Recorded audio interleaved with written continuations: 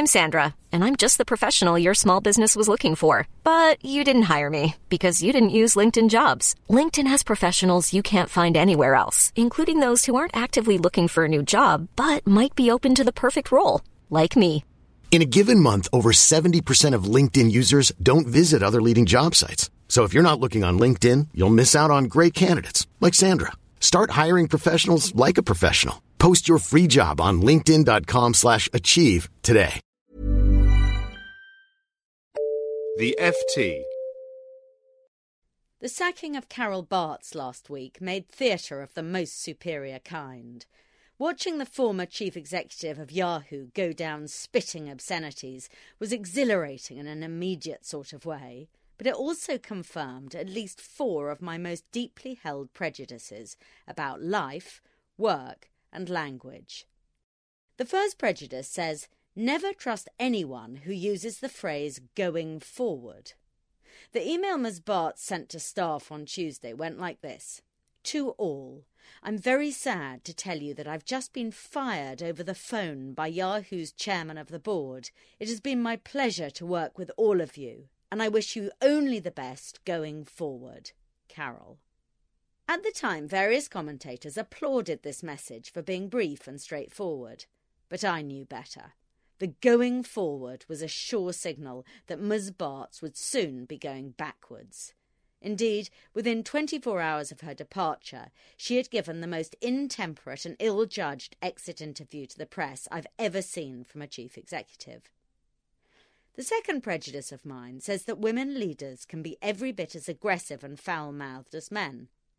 Next time I hear diversity experts spouting their customary nonsense about female executives being consensual and nurturing, I will think of Ms. Bartz, incandescent with rage, ranting, "These people fucked me over." The third principle is that honesty can be a poor strategy, especially at work. Corporate life is based on a system of deals, and observing these is generally a better idea than speaking your mind. The deal with being CEO is that you get paid a lot to do the job, but if things don't go well, you get fired. When that happens, the deal is that you keep your mouth shut and your purse open to receive a ginormous payoff. You don't tell a journalist that your former board colleagues were doofuses.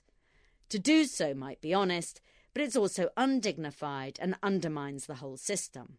Indeed, in Ms. Bartz's email to staff, the only bits that sounded good were the places where honesty took a back seat.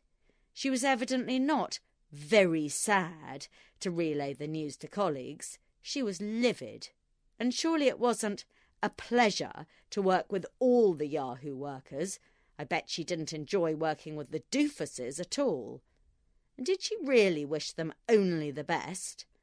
Or was she praying that whoever replaces her will make even more of a pig's ear out of running Yahoo than she did? Yet she did well to fall back on these untruths. They're part of a necessary, comforting script that goes with departure. Things only started to unravel when she departed from it. The fourth prejudice is about swearing.